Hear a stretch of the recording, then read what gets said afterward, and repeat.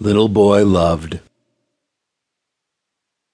Veterans Day fell on a Wednesday.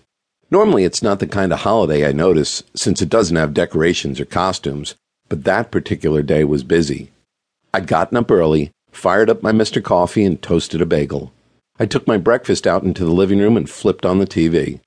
The news was reporting on a guy dressed in a Spider-Man suit climbing the Hancock Tower. And if that wasn't interesting enough, the head of the fire department was using a fire hose to try and spray him off the 36th floor. I had to share this with someone, so I called my friend Ross. "Turn on your TV," I told him when he picked up. "I can't talk," he said. "I'm waiting for Earl to call." "Just turn on the TV." "I haven't talked to him in a couple of days. He promised he'd call this morning." He had the same note of desperation in his voice I'd been hearing for months. "This guy is climbing the Hancock like it's some kind of mountain. Turn it on." "Okay, but I have to go. I'll call you back after I talk to Earl." He hung up on me. As I put the receiver back into the cradle, my eyes stayed glued to the TV. The reporters were going nuts. They tried to remain calm, but it was obvious they were thrilled to be reporting a life-or-death story. I was wearing a pair of cut-off sweats I'd pulled on the minute I got out of bed, and a T-shirt that said CPD in cracked plastic letters. The radiators attached to the ceiling of my garden apartment were radiating just the right amount of heat for me to go around barefoot. I was comfortable and ready to stay that way the entire day. There wasn't much going on with my job. I had a couple of invoices sitting on my desk down at my office in the Loop. I needed to type them up and send them out, but there was no mail pickup that day, so why bother? The core of my business is running background checks for a company called Peterson Palmer Investments, and I figured the next 2 months were likely to be a little slow. There wouldn't be a lot of hiring going on during the holidays.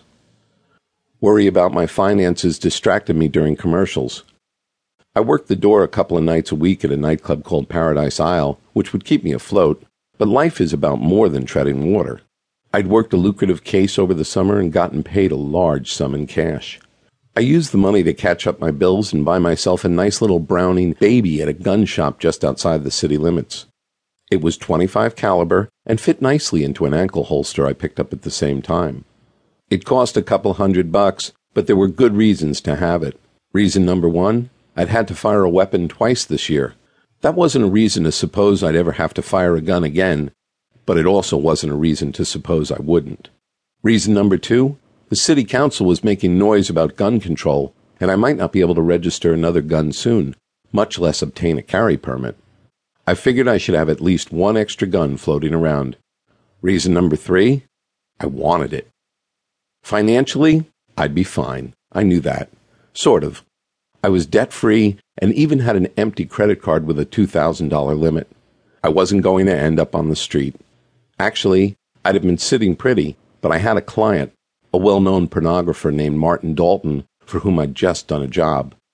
Things had turned out just the way he wanted. He was a happy customer. Except his retainer check had bounced, and he hadn't paid the invoice I'd sent. When I called to remind him he owed me money, he offered me a box of videos he claimed was of equal value. Hanging around him for a week or so, I'd gotten the impression he was making money hand over fist. That made being stiffed a real pisser. I kept getting up and flipping the channel from 2 to 5 to 7 to 9. They all had similar shots of water being sprayed down the side of the building at a speck of a guy clinging to the side. Then, reporters on WGN said the mayor was on her way down to deal with the situation herself. This was getting good. The phone rang again. Obviously, it was Ross calling me back. "Well, it's about time," I teased. There was a pause on the other end. Then a voice I recognized all too well said, "That wasn't exactly the way I wanted to start this conversation."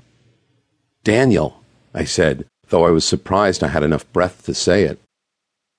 Daniel Laverty was my ex-lover. We'd been together about 3 years when a couple of suburban assholes took a bat to Daniel's face and our lives. "Hi, Nick. How are you?" He asked so sincerely it couldn't be passed off with just a, "Fine, and you?" So I thought about it and said, "I'm doing okay. Better than I have a right to. How are you?" "I'm good, thanks." He waited a moment. I couldn't stop myself wondering why he was calling. Did he want to see me? Had he forgiven me? Did he... "Nick, I need your help." "Sure, anything," I said, though I did hope it wasn't money he needed. I'd give it to him, of course, but it wasn't a good time. "Actually, it's friends of mine who need you. This couple I've met." "What do your friends need?" "They need you to find their boy.